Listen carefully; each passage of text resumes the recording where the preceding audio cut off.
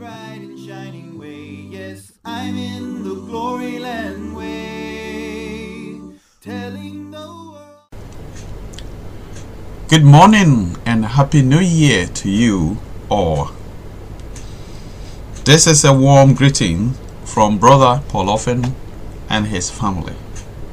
I hope you enjoy your holiday, and I'm praying that this year 2019 will be a year which will get us closer to God as we wait for the coming of his Son.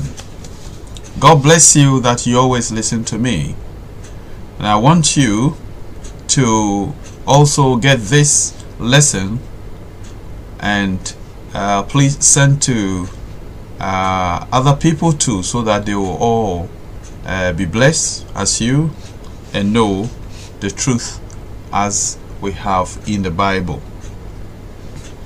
Today, the lesson I'm going to present is titled The Worship of the Lost Church, or simply Christian worship.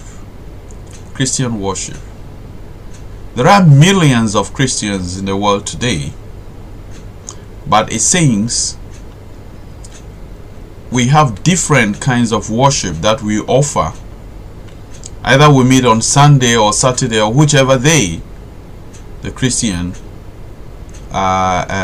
worship. But we need to go into the scripture and ask ourselves what the scripture teaches or tells us about the Christian worship. So in a few minutes, I want us to commit ourselves into God in prayer. Father God, I thank you so much for giving us a breath of life, and also for giving us this new year 2019. I pray for my listeners and all those who want to search the scriptures and know the truth, that God this year will make them closer to you and know the truth that is hidden in your scriptures, so that together we can prepare ourselves and meet your Son. We thank you very much for hearing our humble prayer in Jesus' name. Amen. And as I said, again, this is your brother Paul Offen presenting this lesson to you today. One thing I want us to establish before we go into our lesson, that is the Christian worship today, is that whenever God specifies in his holy scriptures, everything else, whether addition or subtraction, becomes strange. Mark that down. Whenever God specifies in his holy word, that is in the Bible, everything else becomes strange if it is added or subtract to it.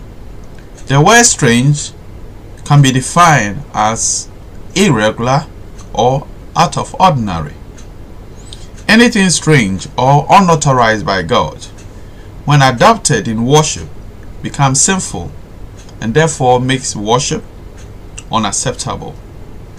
For this reason, it is always important for Christians to refer to the beginning from the scriptures to ensure the writing is done. Dealing with God's specifications about marriage, Jesus reminded the Jews and said, "Because of your hardness of heart, Moses allowed you to divorce your wives. But from the beginning, it was not so." I want you to get this sentence. He said, "But from the beginning, it was not so." You can read this from Matthew chapter 19, verse 8. We cannot be certain whether our worship today is a true reflection of what God has commanded, without referring to the beginning or going back to the starting point from the scriptures. And as I indicated earlier on, there are millions of Christians in the world, and there are thousands of churches in the world, but it appears each and every one have different format of worshiping today. So it is always good that we go back into the scripture referring to the beginning, how it was done, so that we will know whether what we are doing is the right thing, or we have to, search the scriptures and find the right thing to do. There are a number of situations in the scriptures where God himself specifies or authorizes things he wants man to do or to be used in the worship. And for this lesson, I want us to consider 3 points just now. There are a lot of things that we find in the Bible where God specifies things for people to follow. And I want us to consider only 3 here. The first one is when Noah was commanded to build the ark, he was given specifications as to what material to use, that is the type of wood, the measurements, the compartments to be made in the ark, everything that the ark should be, God specified to Noah. You can read this from Genesis chapter 6 verse 14. So when these specifications are made, anything else, whether addition or subtraction to these specifications, becomes unauthorized, strange, and therefore can attract God punishment. Another point I want us to consider is when God commanded Moses to build the tabernacle for his holy name, the specifications as to measurements and material to be used were given to him. We read this from Exodus chapter 25 verse 1 to 9. Anything else outside this specification becomes strange and not what God says. If you read Exodus chapter 25 verse 9, he says, exactly as I show you concerning the pattern of the tabernacle and of all its furniture, so you shall make it. And I want you to underline that phrase, so you shall make it. Exactly as I show you concerning the pattern of the tabernacle and of all its furniture, so you shall make it. Another point I want us to consider, I said 3 points. The third one is when Nadab and Abihu used the fire for incense offering, they were killed by God for using an unauthorized fire before the Lord. Remember that in Leviticus chapter 10 verse 1 and 2, these priests, there were 2 from the Levite family, they were killed by God because they used an unauthorized fire for the worship or for the burning of the incense, and God killed them.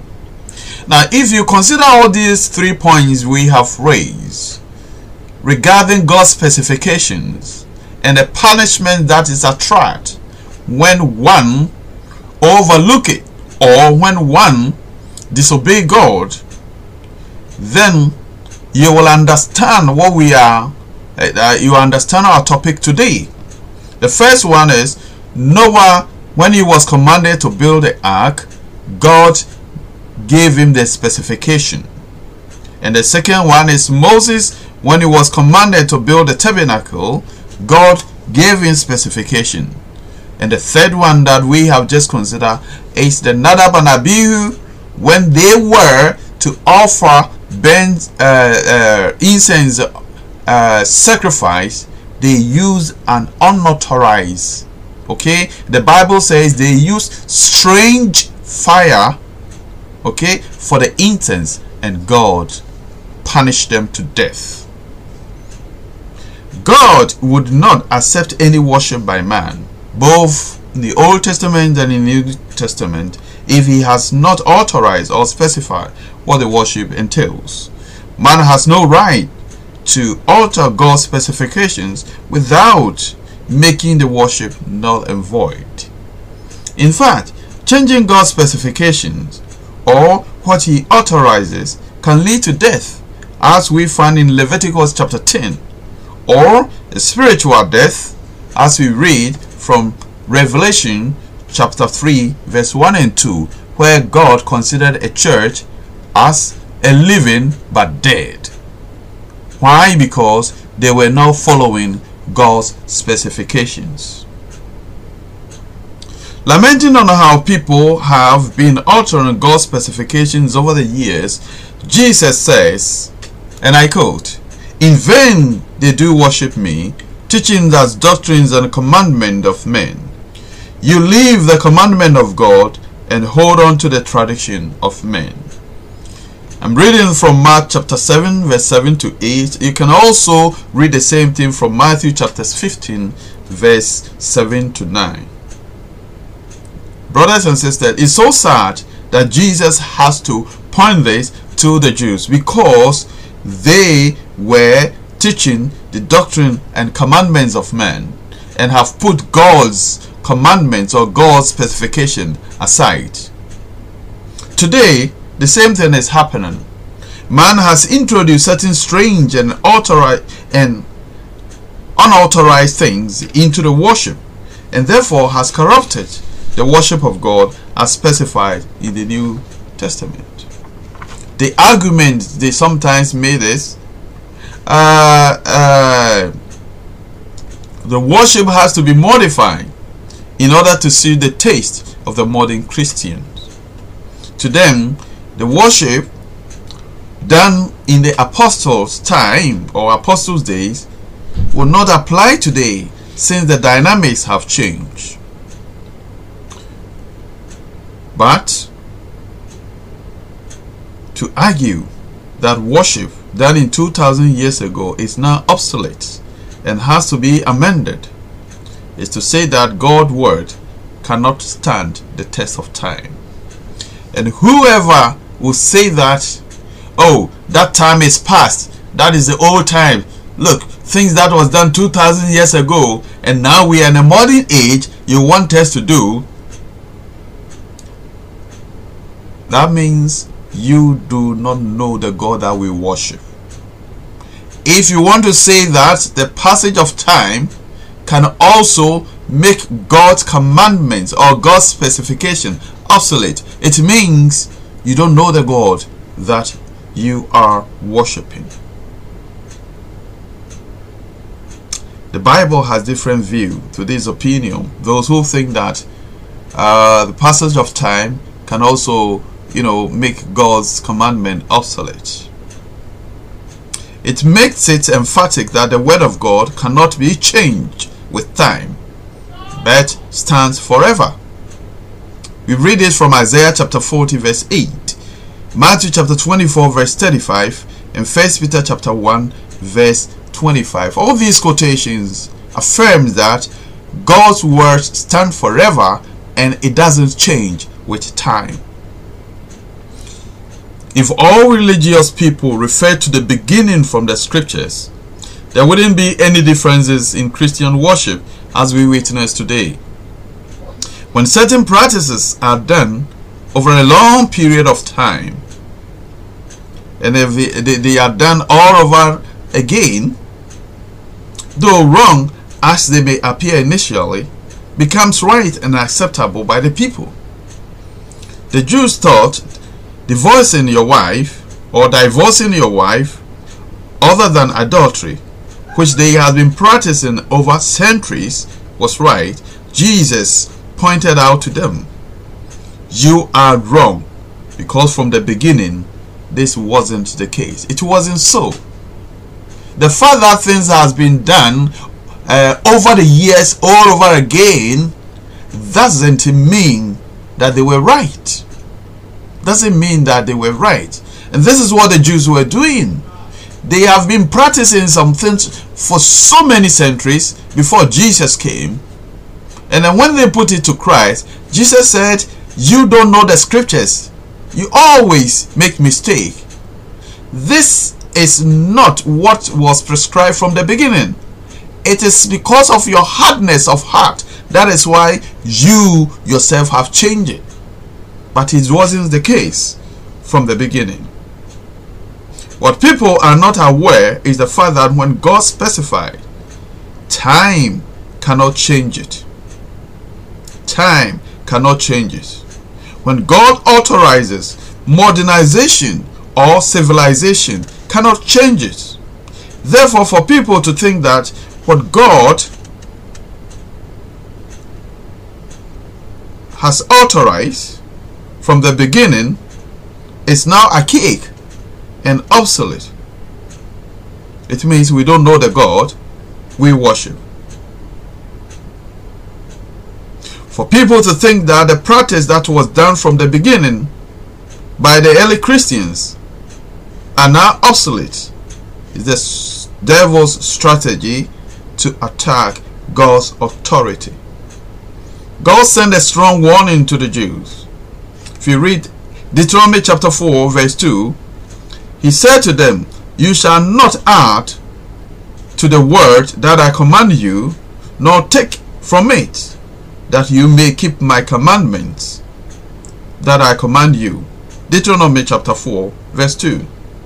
Also, Jesus Christ is the same yesterday, today, and forever. Therefore, do not be led away by diverse and strange teachings. These are all telling us that you cannot just sit there in the 21st century and start doing whatever you want in Christianity and thinking that you can go scot-free. No way. What God specified cannot be changed with time whenever God specifies.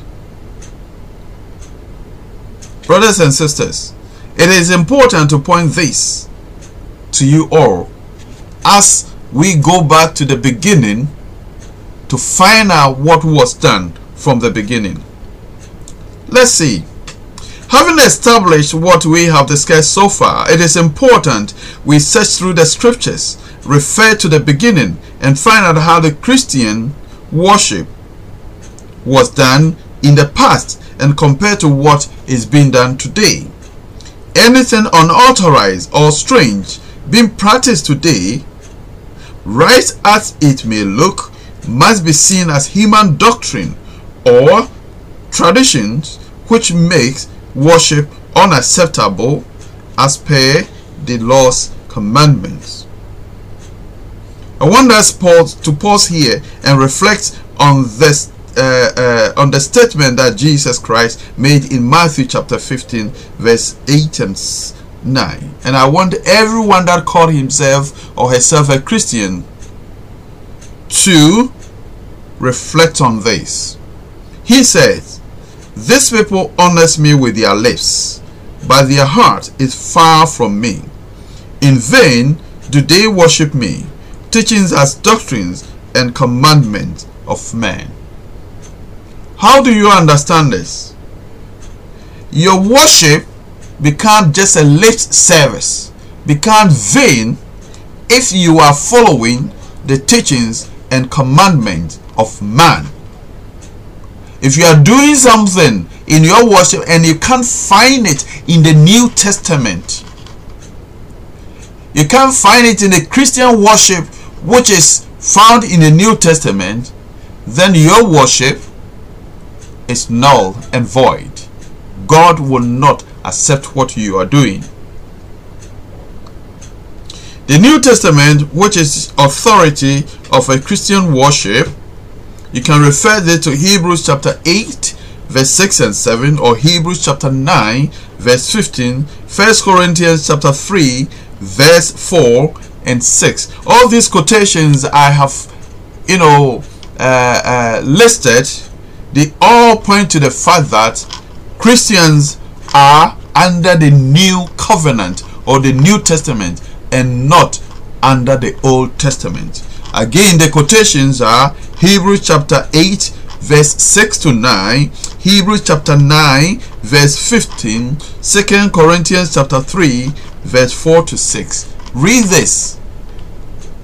You will know that Christians worship under the New Testament. We'll come to a point where we will get back to this. So don't forget that. Now, there are 5 main items as far as worship is concerned in the New Testament. These items, though not listed or tabulated in a particular book of the Bible, as seen the 10 Commandments in the book of Exodus, run through the Acts of the Apostles, letters to the churches, and individual Christians such as Timothy and Titus. So we have 5 main items in the worship, though they are not listed in a particular book. But you can see that as you go through the book of Acts or the early Christians, you can see that these items were done during the worship to glorify God. And this is what's supposed to be done today. So as we are going to go through, if this is not being practiced by you or your church, then you have to come again to read the scriptures, because you may be wrong. Remember, there's only one way to worship God, but today we have thousands of ways to worship God. You can bear me witness, but which one is the right? If all Christians go back to the beginning where Christianity started and look through the way these early Christians worship and adopt the same, I don't think there will be any differences in Christian worship today. But because many of us Christians are worshiping by the regulations that has been given to them by their so-called pastors, bishops, popes, and the rest, they have dumped the commandment of God and following these teachings, which are man-made, and that has made the worship difference as we see today. That has brought about these differences as we see today, because people are worshiping based on what their leaders tell them and not what the Bible teaches them. Now, these 5 items include prayer, singing, Lord's Supper, preaching or teaching, and collection for the saints. I want us to consider these one after the other. First, let's talk about prayer. Now, if you scan through the New Testament, Christians are not only advised to pray, but also taught the how, the who, the when, and the where to pray. These are specified in the Bible, and therefore they must be done exactly so. Jesus taught his followers how to pray. He said, and I'm quoting this from Matthew chapter 6 verse 5 to 6. He says, "And when you pray, you must not be like the hypocrites, for they love to stand and pray in the synagogues and at the street corners, that they may be seen by others. Truly, I say to you, when you receive, they have received their reward. But when you pray, go into your room and shut your door, and pray to your Father who is in secret, and your Father who sees in secret will reward you." Matthew chapter 6 verse 5 to 6 is where I read. The Holy Spirit through Paul guided Christians as to who must lead the prayer and when the church comes together. So it's important that you don't just pray, but you follow the pattern that is being laid by Jesus Christ. He says, when you pray, you must not be like the hypocrite. Today we have so many hypocrite prayers that is going on in our churches, in our streets, in our corners. Jesus said these people want to pray so that they may be seen by people. You go to some church buildings, they have mounted their loudspeakers pointing outside, and when they start to pray, the community cannot even hear what is going on. It's just all loud and just making noise to the community. They are saying they are praying, though they are in the church building. They mounted their loudspeakers for other people, which is wrong. Jesus said, do not be like that, but that is what is going on today.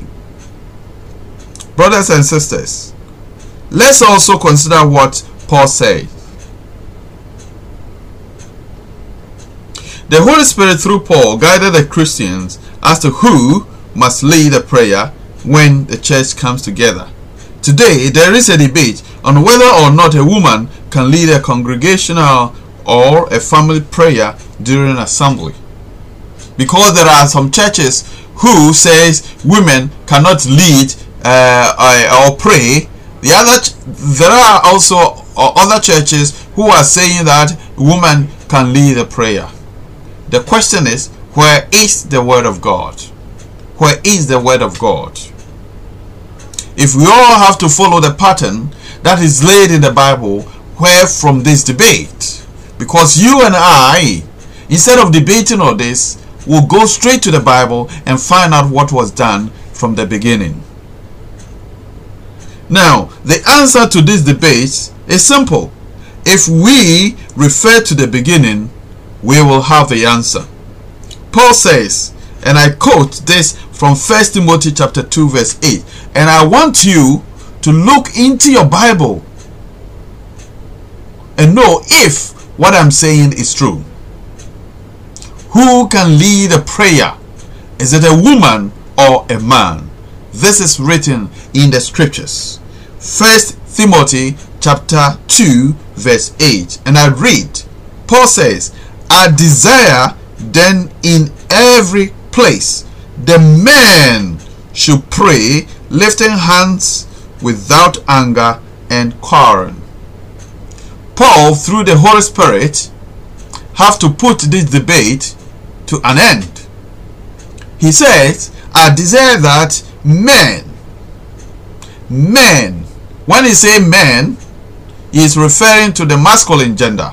Men have to pray, okay, lifting in holy hands without anger and quarrel. You continue pray continue reading this, okay, to up to 13. He said, and when he said men should pray, and then he also said the women, likewise the women should do this. So Paul is making it emphatic that man or men should lead a prayer and not a woman. This is the word of God. You can read it from your own Bible, and it is not from me. I have no authority over the Bible to tell you what I don't know. This is scriptural specific, where men are to lead a prayer instead of the woman. Anything other than this becomes strange, unauthorized, and sinful. If the Bible said a man should lead a prayer and you allow women to do that, it means you are going contrary to the word of God, contrary to the commandment of God, and what you are doing is unauthorized. What you are doing is strange, and what you are doing is sinful, because that is not what God teaches you if you allow women to lead the prayer. The following scriptural passages and many others in the New Testament also deal with the prayer and must be referred to as we check the beginning, how it was done. You can read from Luke chapter 18 verse 1, 1 Thessalonians chapter 5 verse 17, James chapter 5 verse 13 2:17. These all talk about prayers. And the next item of a Christian worship is singing. And again, what God authorizes or what God has specified, nobody should alter or change it. If you do that, it becomes sinful.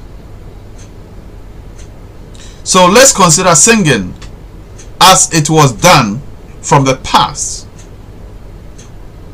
Singing as part of the worship is not to be used to entertain Christians.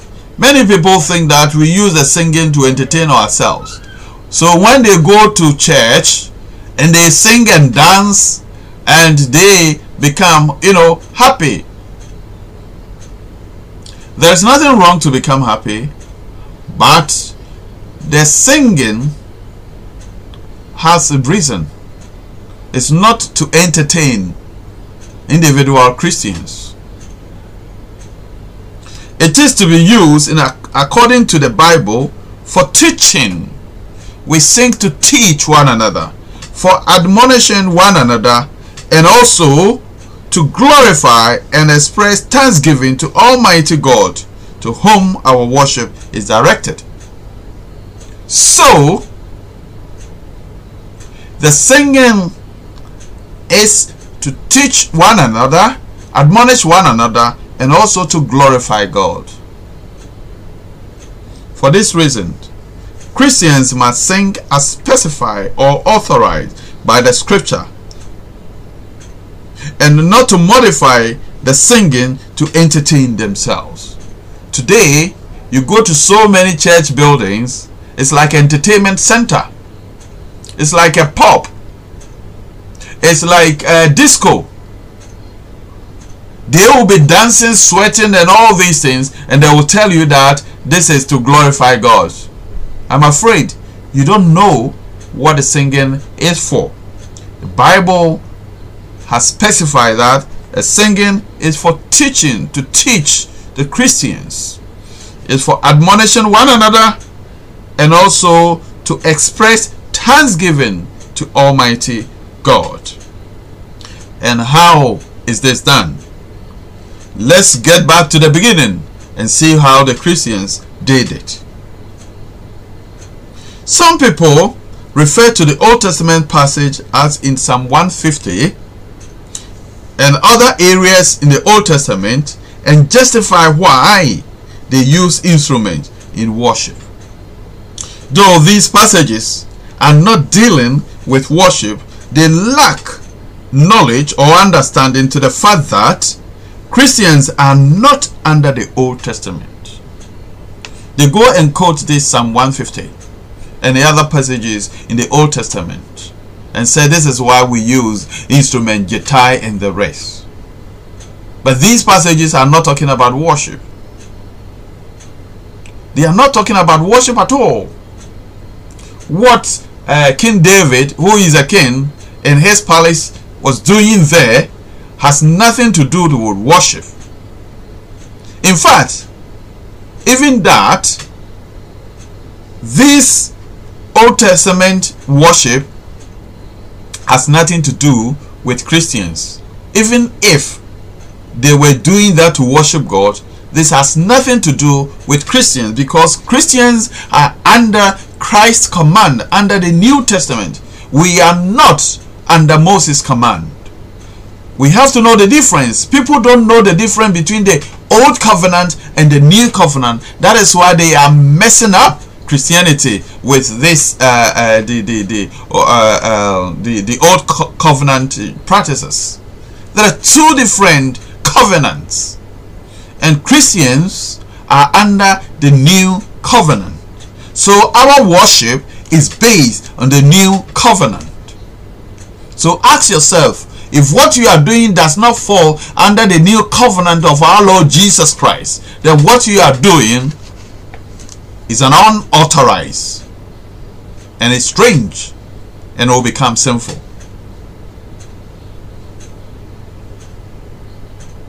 Today, there is also another debate on whether or not instrumental music should be used in our worship.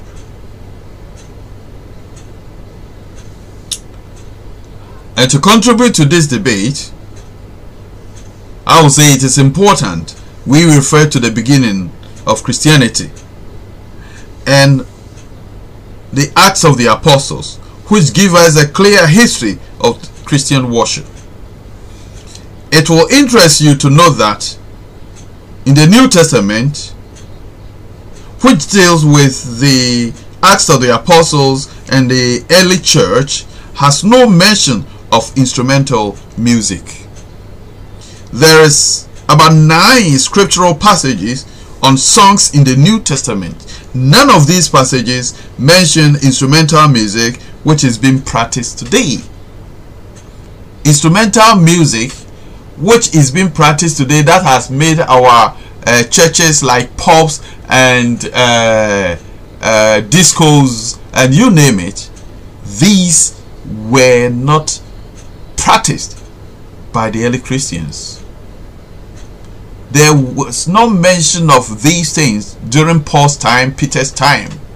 We did not see Paul playing organ or piano or playing drums and dancing and say, I'm using this to worship God. It is not there. It is not in Christianity. So, if you want to worship, please go back to the beginning and look and see exactly what the early Christians did.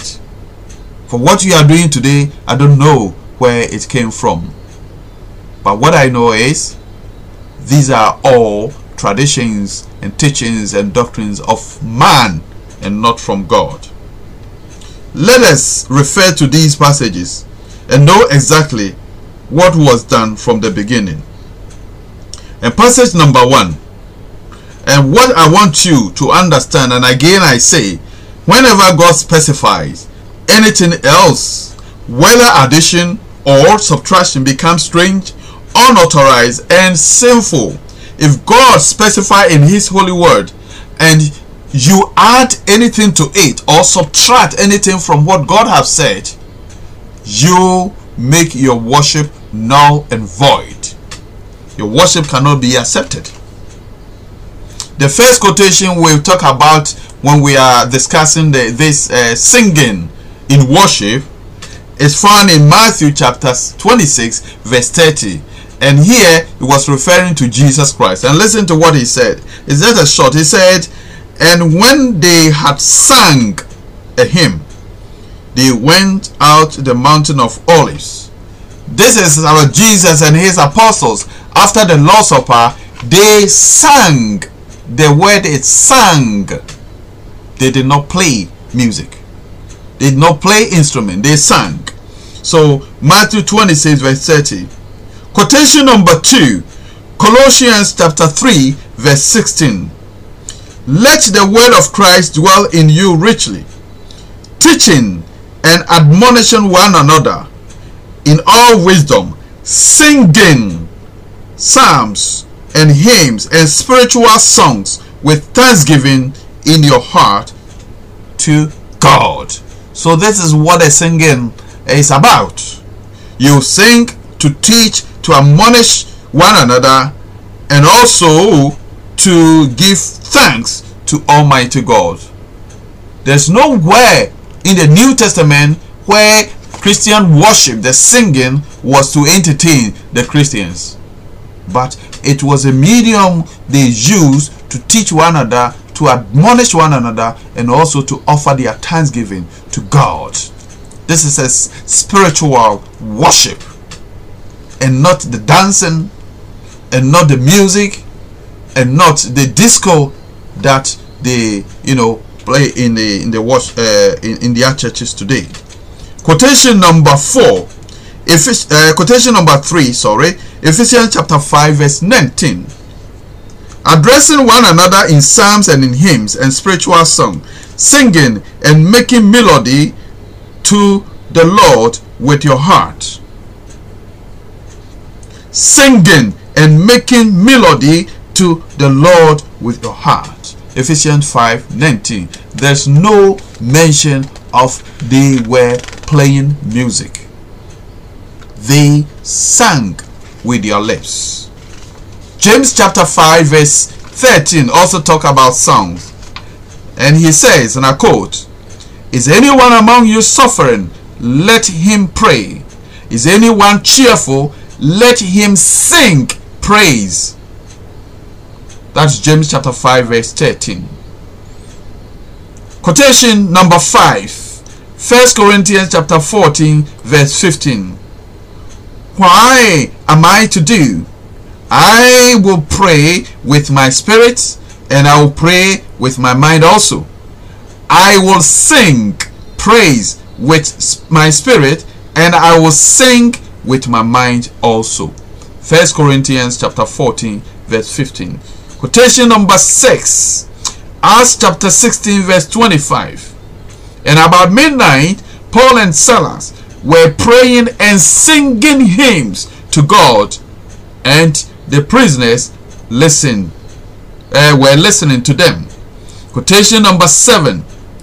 Romans chapter 15 verse 9.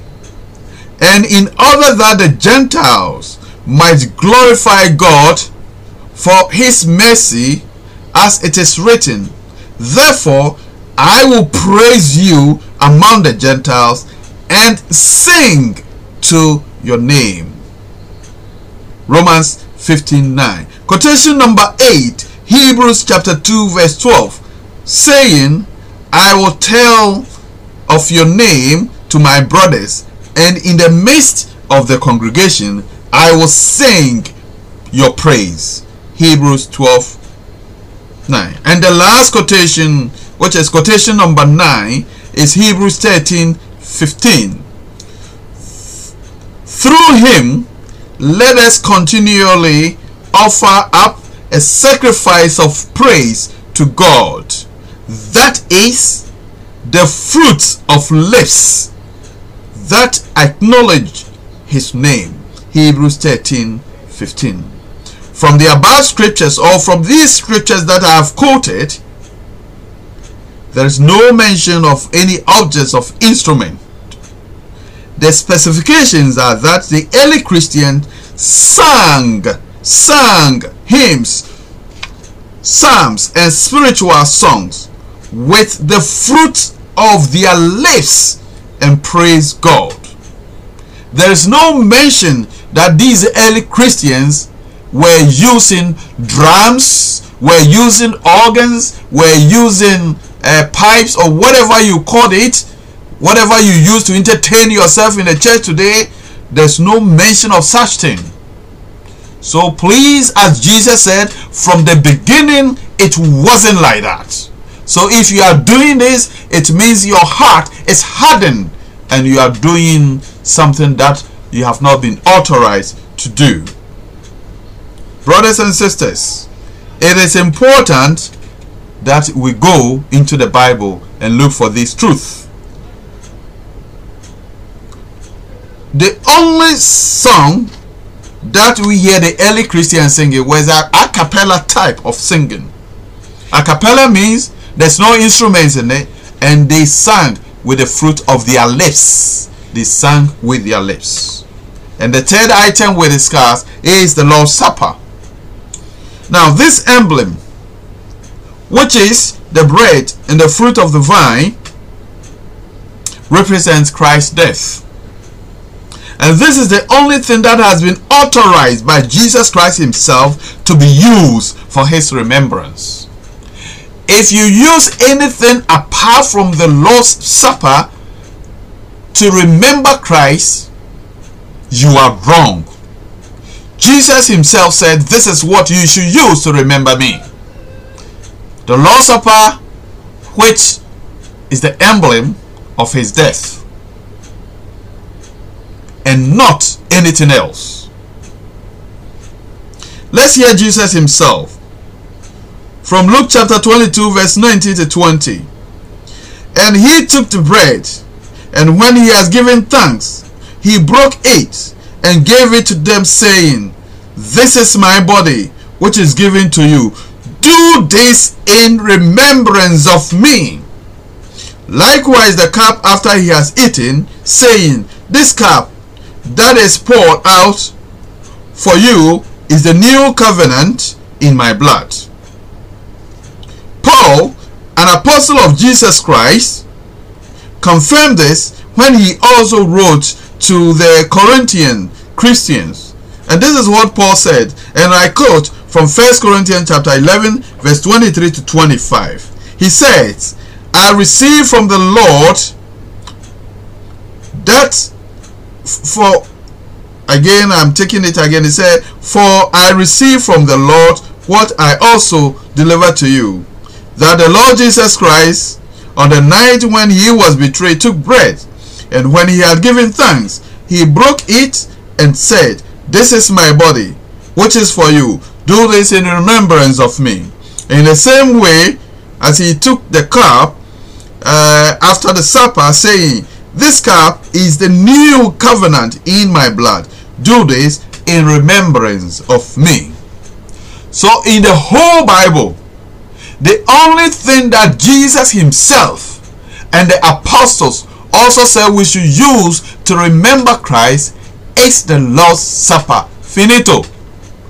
If you are sitting in your church and using anything else to remember Christ, you've got it wrong. Some people use Christ's birth, and today is 2nd of January. Just last week, the whole world saying Christmas, Christmas, Christmas. Where is the Christmas in the Bible? There's nothing like that in the Bible. Christmas is a foreign thing in the Bible. It has no space in the Bible. There's no way in the Bible that is mentioned that Jesus' birth was to be used to remember him. In fact, he himself said we should use the Lord's Supper to remember his death and not his birth.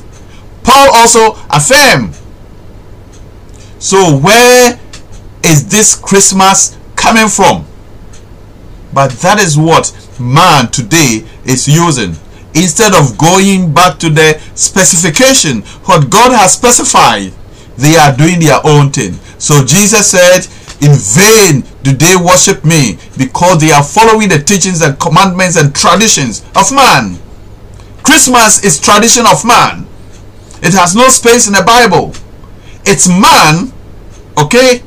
Even you look at the beginning of Christmas, it's a paganism, and man adopted it and pushes into Christianity.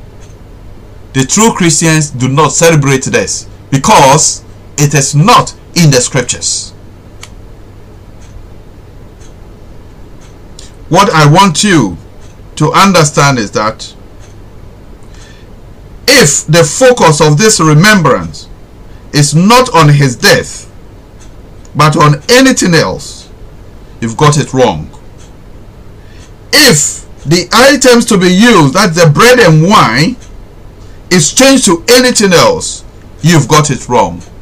And that will be unauthorized, and that will be sinful. Although this command is boldly written in the scriptures, man has over the years altered what the Lord has instituted 2,000 years ago. Instead of remembering his death, man, as I said, is remembering his birth. Instead of the first day of the week to take the Lord's Supper as written in Acts chapter 20 verse 7, man chooses any day or any time that suits him. Some people who are saying that they even take the Lord's Supper, some take it every month, some quarterly, some yearly, as if there's no specifications in the Bible. Please, let's go into the Bible and see exactly what the apostles and the early Christians did. And let's put aside all human doctrine, all human creeds, because these cannot save us. The only thing that can save us is the word of God, which is written down for us. Brothers and sisters, some people do this remembrance. They will tell you that, oh, so what is wrong if I remember Christ using his birth? What is wrong? If I celebrate Christmas, what is wrong? What you have to understand is, if God leaves mankind to do whatever they want, there will be mercy in religion. Because of that, God always specifies what He wants man to do. So man cannot specify for God. But if you say you are a Christian, you need to follow the pattern. The old ways, you need to follow it. That's what the scripture said. Follow the old ways. Go back to the beginning. What the apostles did. What the early Christians did. You can't sit down today in 19th century or 21st century and start to do whatever you yourself want. You got to follow the pattern. Go back to the beginning. Jesus said from the beginning it wasn't so. Let's go back to the teaching and preaching. This is also part of our worship. Whenever we come together to worship, God speaks to us through teachers, preachers, and evangelists. And one thing which I think is important and significant as far as our worship is concerned is this preaching and teaching I'm talking about. What we know from the beginning of Christianity is that the early Christians were devoted to the apostles' teachings as handed to them by the Lord. They were devoted themselves to the apostles' teaching and the fellowship and to the breaking of bread and prayer. Acts chapter 2 verse 42. So what we know is that these people were teaching as the apostles taught them. For our worship to be acceptable today, it is imperative we are devoted to the apostles' doctrine, which was handed to them by our Lord Jesus Christ nearly 2,000 years ago. Setting aside apostolic doctrine and embracing human teachings and tradition makes worship unacceptable. The Lord says, "These people honor me with their lips, but their hearts are far from me, because in vain they do worship me, teaching doctrine and the commandments of men." You leave the commandment of God and hold on to the tradition of man. And you say to them, you have a fine way of rejecting the commandment of God in order to establish your own tradition. And this is the sad thing Jesus is saying, because man has dumped God's commandments, God's specification, and doing their own thing. The modern day Christian religion is the most divided and most fragmented religion in the world. This is because humans have set aside God's commandment and has established their own doctrine. Jesus before his crucifixion prayed that all those who will be following him should be one. And I quote from John 17 verse 20 to 21. Quote, "I do not ask for these only, but also for those who will believe in me through their word, that they may all be one, just as the Father, you are in me and I in you, that they may also be in us, so that the world may believe that you have sent me." John chapter 17 is what I read.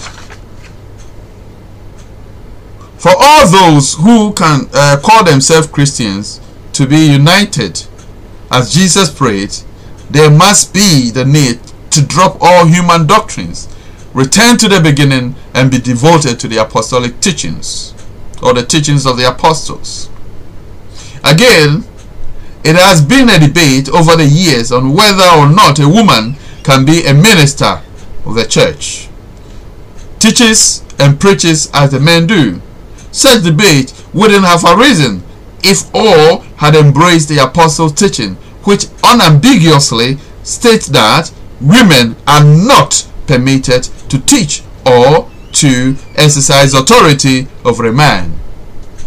Paul says, and I quote from 1 Corinthians chapter 14 verse 33 to 34. If you have your Bible, refer to this. "For God is not the author of confusion, but of peace, as it is in all the churches of the saints.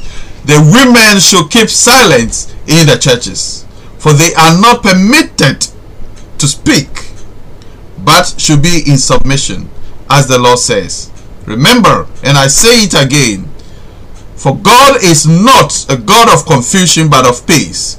As in all the churches of the saints, the women should keep silence in the churches, for they are not permitted to speak, but also should be in submission, as the Lord says. 1 Corinthians chapter 14 verse 33-34. It is in your Bible. So why are the women ministers? Why are the women leaders in the church? Why are the women teaching while the church is in session? If a woman teaches a woman, there's nothing wrong. But the Bible says when the church meets, women are to keep silent. They are not allowed to speak or to teach, to preach. Brothers and sisters, in his letter to Timothy, Paul again reaffirmed the woman's position in the church when he says, "Let a woman learn quietly with all submissiveness. I do not permit a woman to teach or to exercise authority over a man. Rather, it should remain quiet." 1 Timothy chapter 2 verse 11 and 12. Read your scripture or read your Bible. It is there. This is not new thing. Maybe you don't know it. Read it.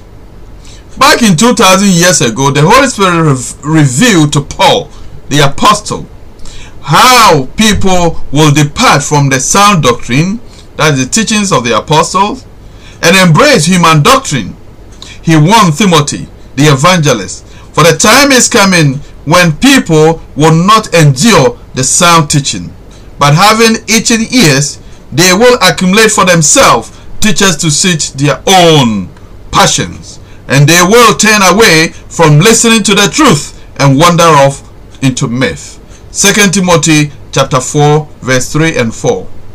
Worship without apostolic teaching is vain and unacceptable. And the last one we will discuss here is the collection for the saints. This is money matters, talking about money.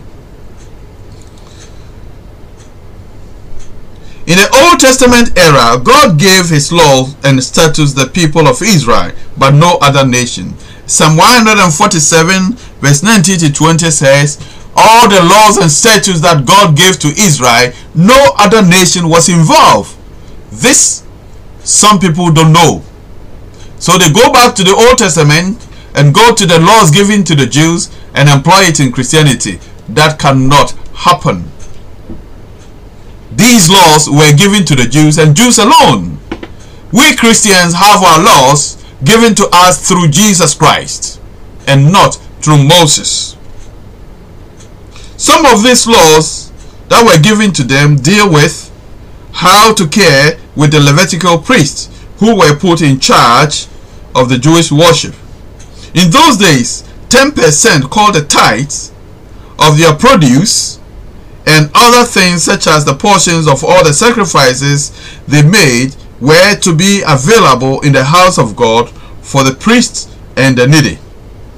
These laws do not bind Christians today as they were given specifically to the Jews. The tithe, what we know as tithes, was not given to Christians. Tithes were given to the Jews. And tithes is never money. You will never read anywhere in the Bible where tithe was money. Tithe is just the farm produce, the things. If you know any quotation that says tithe is money, you can let me know. It is not there in the Bible. So all those who are collecting tithe every month or every week, what you are doing is not in the Bible, it's unauthorized. And if it is unauthorized, then it's sinful that you are doing this.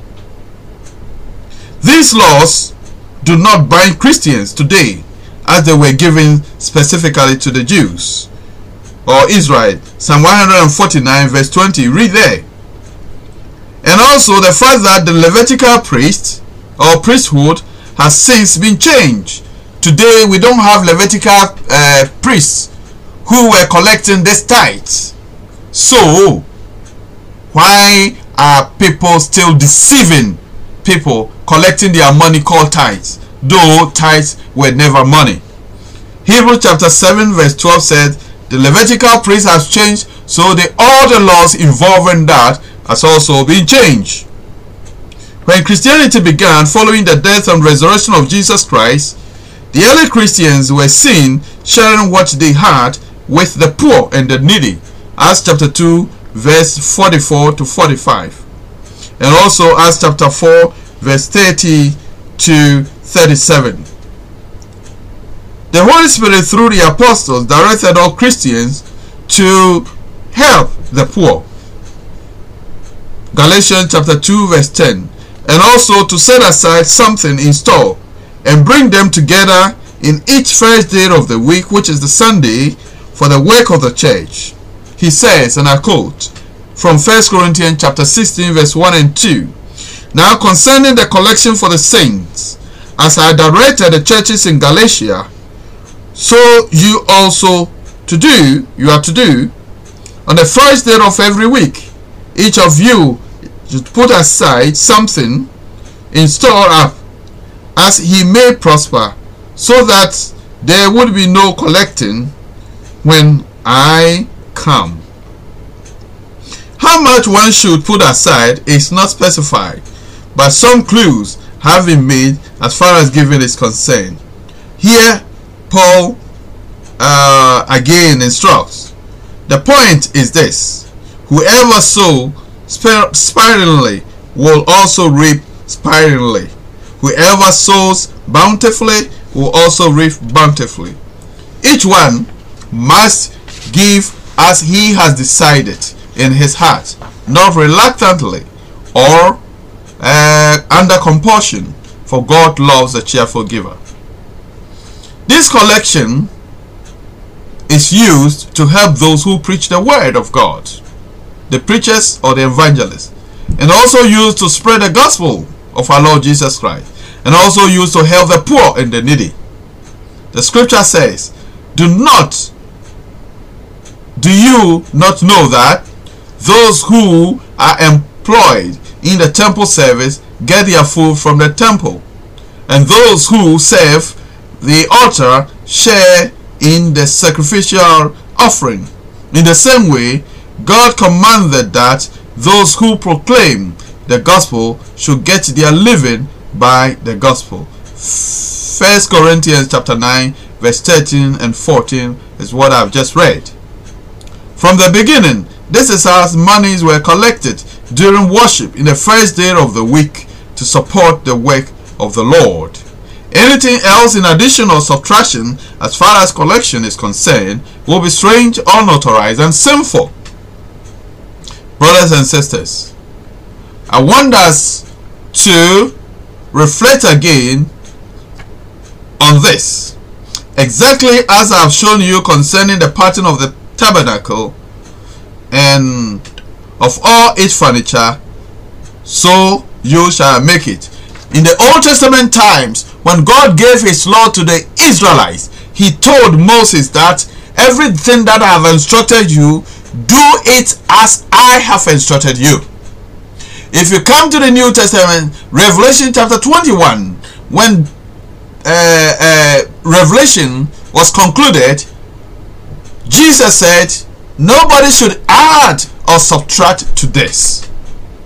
So it is important that as we go back to the New Testament and to the beginning to see how the apostles or the early Christian worship, we have to make sure that everything that has been specified is what we will do. And anything that is not found in the New Testament, we shouldn't be practicing it. Because if you practice, it makes your worship null and void, unauthorized, and it becomes sinful for you too. It is important that all Christians return to the beginning, refer to the pattern of worship as demonstrated by early Christians, and follow suit, other than which your worship become unacceptable. God bless you for listening to this tape, and I know that you've learned a lot from this. If you have any question, there will be email in the same place that you are watching this or listening. You can send your comment, your questions in this email. If you would like this tape too, please forward to other people and like it for me. Thank you very much for listening to the Word of God. May God bless you as you continue to search for the truth. This is Church of Christ coming to you. Church of Christ may be in your locality, or just a few travel, you can find the Church of Christ. Please visit Church of Christ in anywhere you are and know the truth. And if you know the truth will make you free. God bless you as you hear His word today. God really bless you.